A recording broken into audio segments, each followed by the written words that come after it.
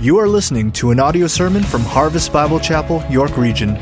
For more information, visit harvestyorkregion.ca. The light shines in the darkness, and the darkness has not overcome it. But men love darkness rather than light, because their deeds are evil. In him was life, and the life was the light of men. The Lord came, a shining light in a dark world. Therefore the Lord himself will give you a sign. Behold, the virgin shall conceive and bear a son, and they shall call his name Emmanuel. Let's pray. Father, thank you for these moments that we have together to look into your word and understand the light has come. His name is Jesus. Emmanuel, God with us, the incarnation, Christ giving up so much, laying down what he had so that he could come. Father, as we reflect in your word for a few moments tonight, we pray that you would do a work in our hearts. And Father, as we hear your word, give us minds that we would understand it, ears to hear carefully, and then, Lord, a passion to take what we hear and live it out. And not for our fame, but for the fame of the one who came. In the name of Jesus Christ, the Lord, we pray these things. Amen. Well, it's Christmas Eve. You have to imagine what's going on, especially for Mary and Joseph. Our text that we're looking at tonight is actually from John chapter 1.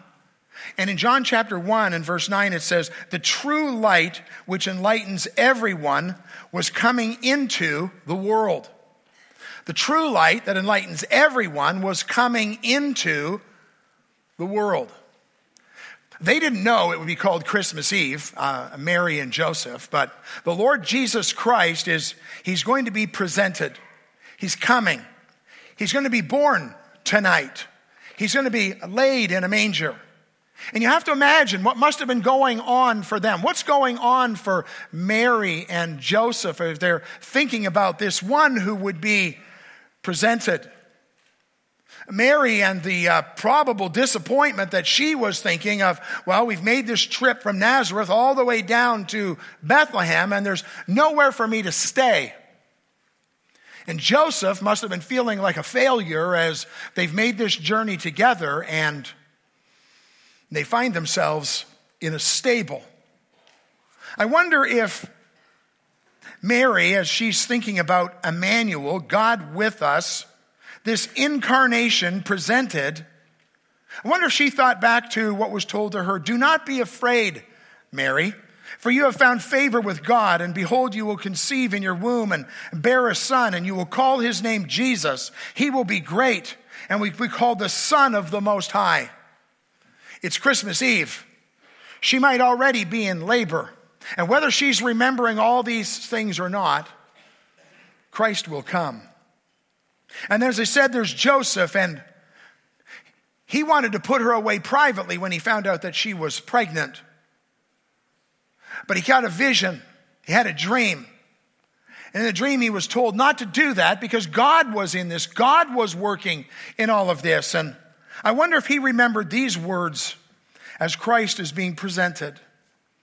"She will bear a son, and you will call his name Jesus, for he will save his people from their sins." The light, Emmanuel, is come, and they call his name Jesus.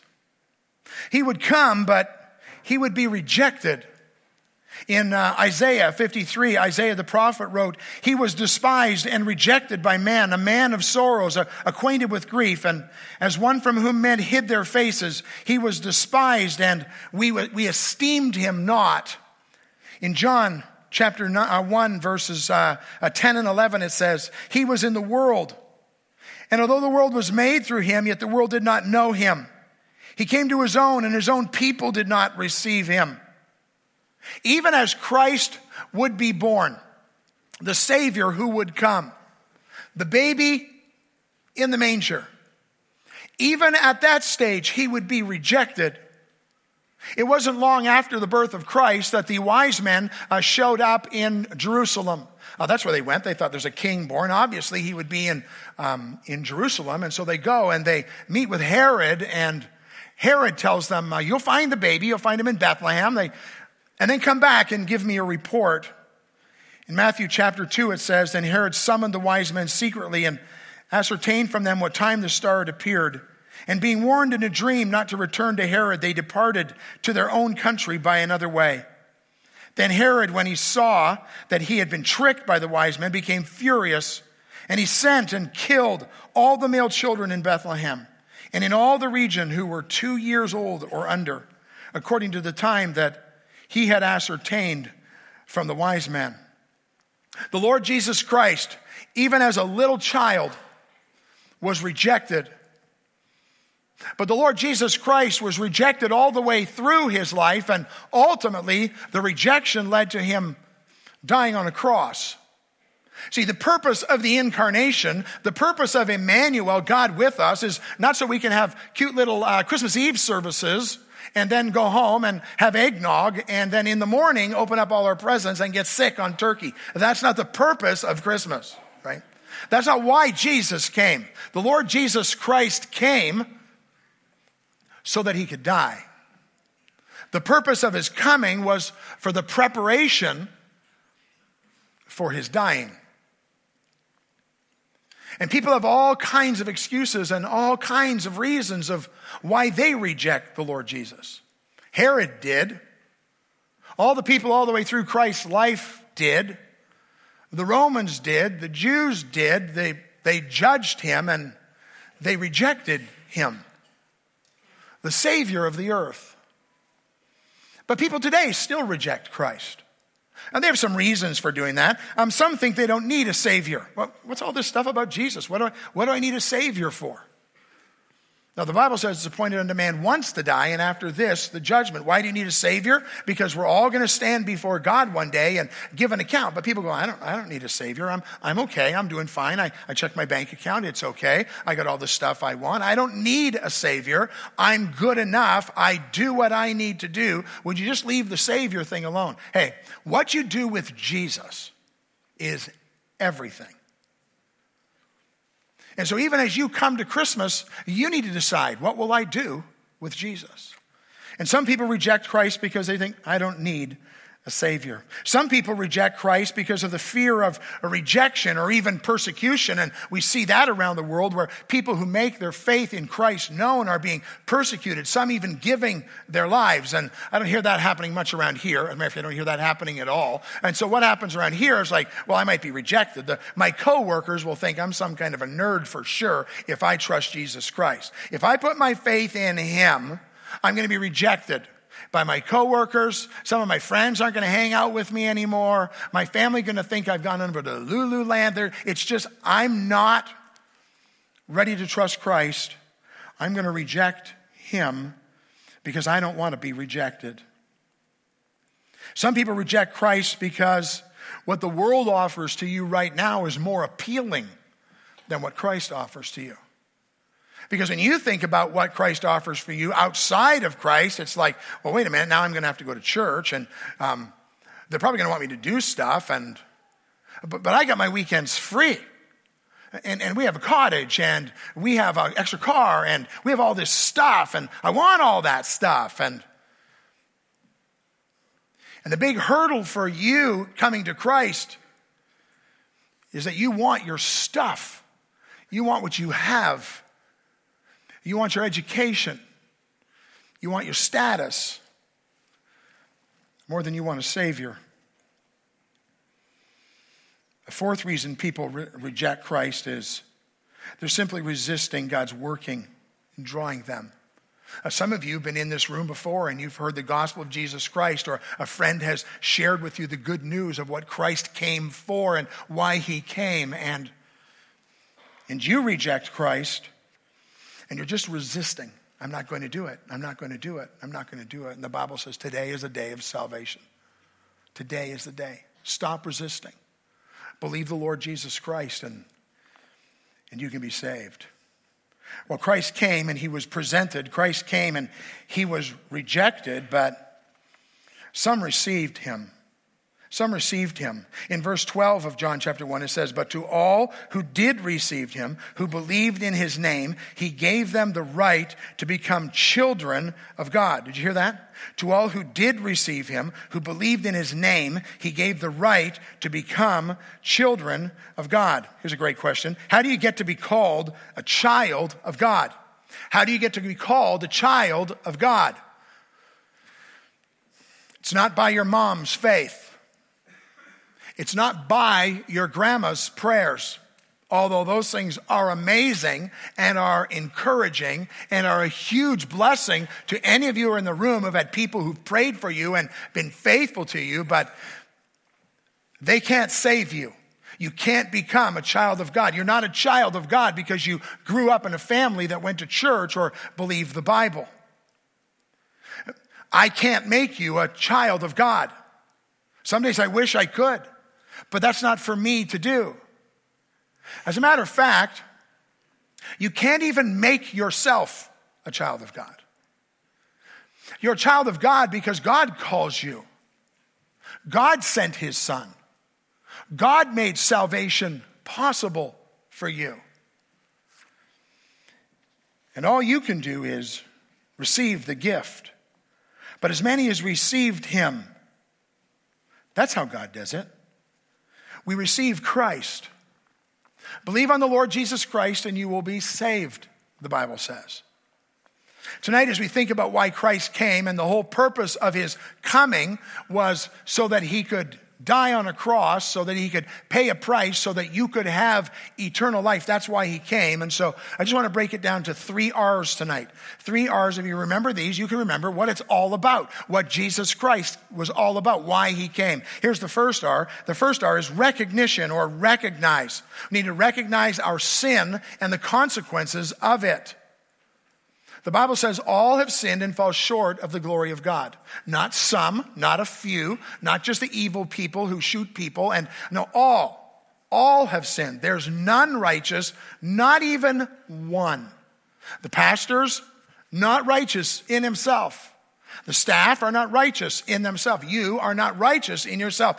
All have sinned and fall short of the glory of God. And the 3 R's about salvation, the first thing is to understand that I'm guilty. And as a result of my guilt, I deserve to die. Adam and Eve in the garden, when they sinned, the serpent said, "You will not surely die."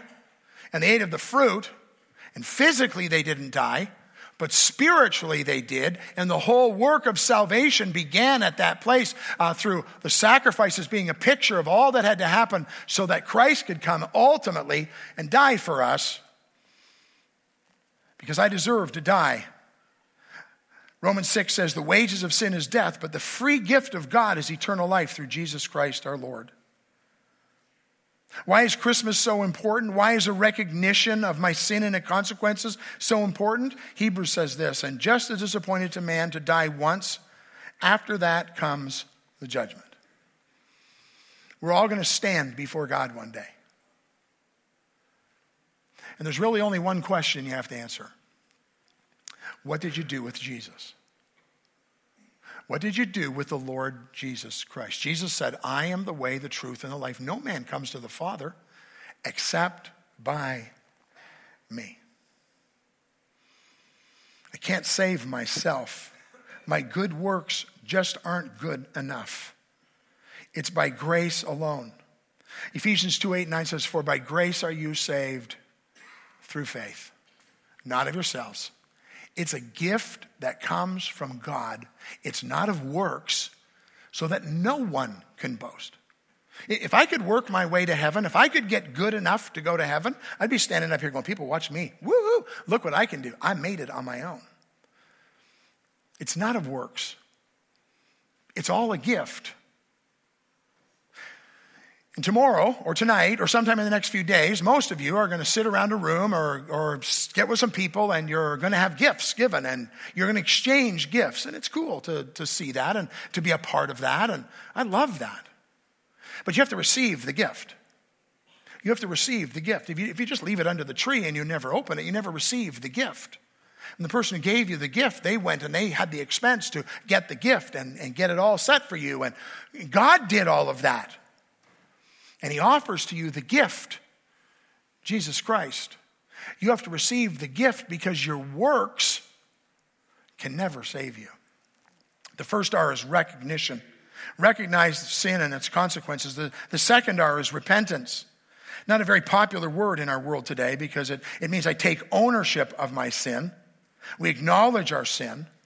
Repentance is a picture of I'm going in this direction, wanting what I want and doing what I want, and I'm going to turn and I'm going to go in a new direction because of who Jesus Christ is and his claim on my life and what he has done for me.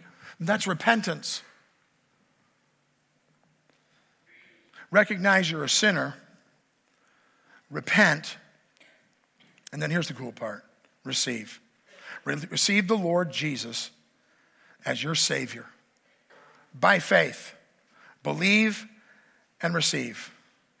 Romans 10:13 says, for everyone who calls on the name of the Lord will be saved.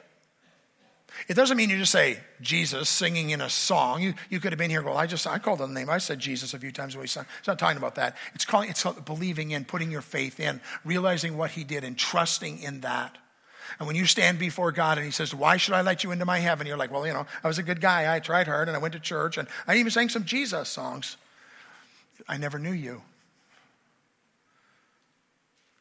Why should I let you into my heaven?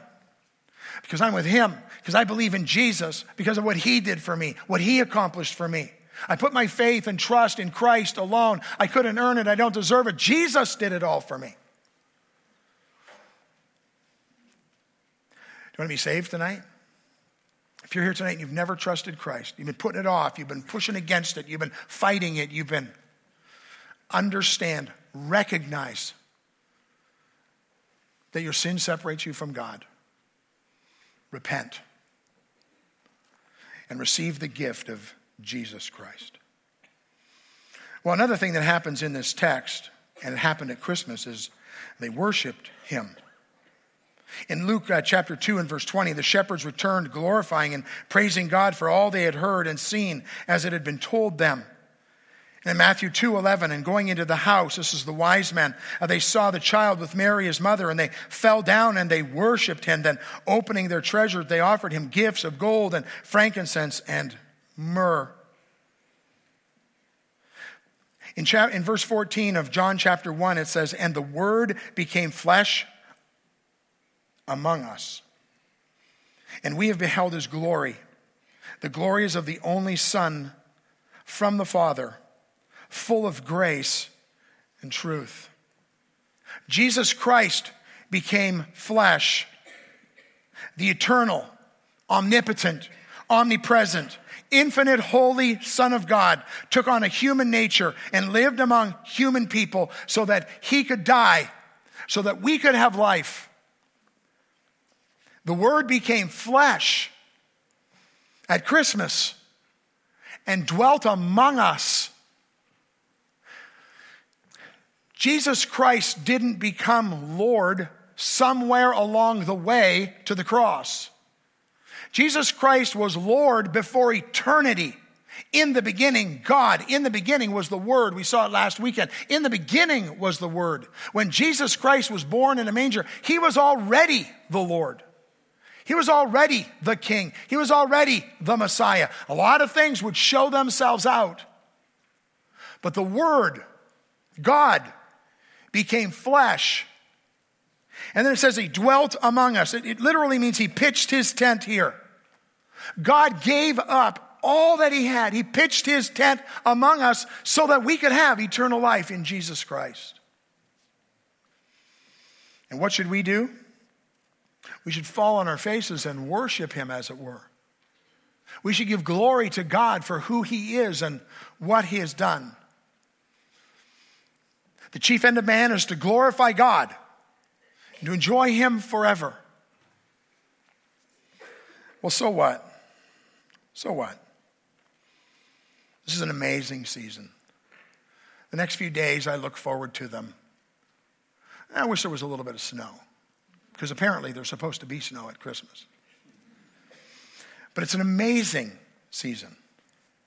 It's a season that's about the birth of the Messiah, Jesus Christ the Lord. And the question everyone in the room has to answer is, what will I do with Jesus? In light of what I've heard tonight, in light of what I know, what will I do with Jesus? If you've never trusted Christ, believe and you will be saved. Follower of Jesus Christ, step back and take a moment and in awe and wonder, consider all that the Lord Jesus has done for us. It's an amazing season. Christ the Lord has come to you. What will you do with him? Let's pray. Father, thank you for your word. So much we've heard tonight, so much we have sung, so much to take in and understand. Emmanuel, God with us. Jesus, Jehovah is salvation. Christ, the anointed one. Lord, the King. We call him Jesus because he is the Savior of the world. He is the one who's come to save us from our sins or has saved us from our sins. Father, your name. At the name of Jesus, every knee will bow and every tongue confess. And so this Christmas, Lord, what will we do with the one who gave his life for us? The one we call Jesus. Give us a passion to know him more, to serve him better.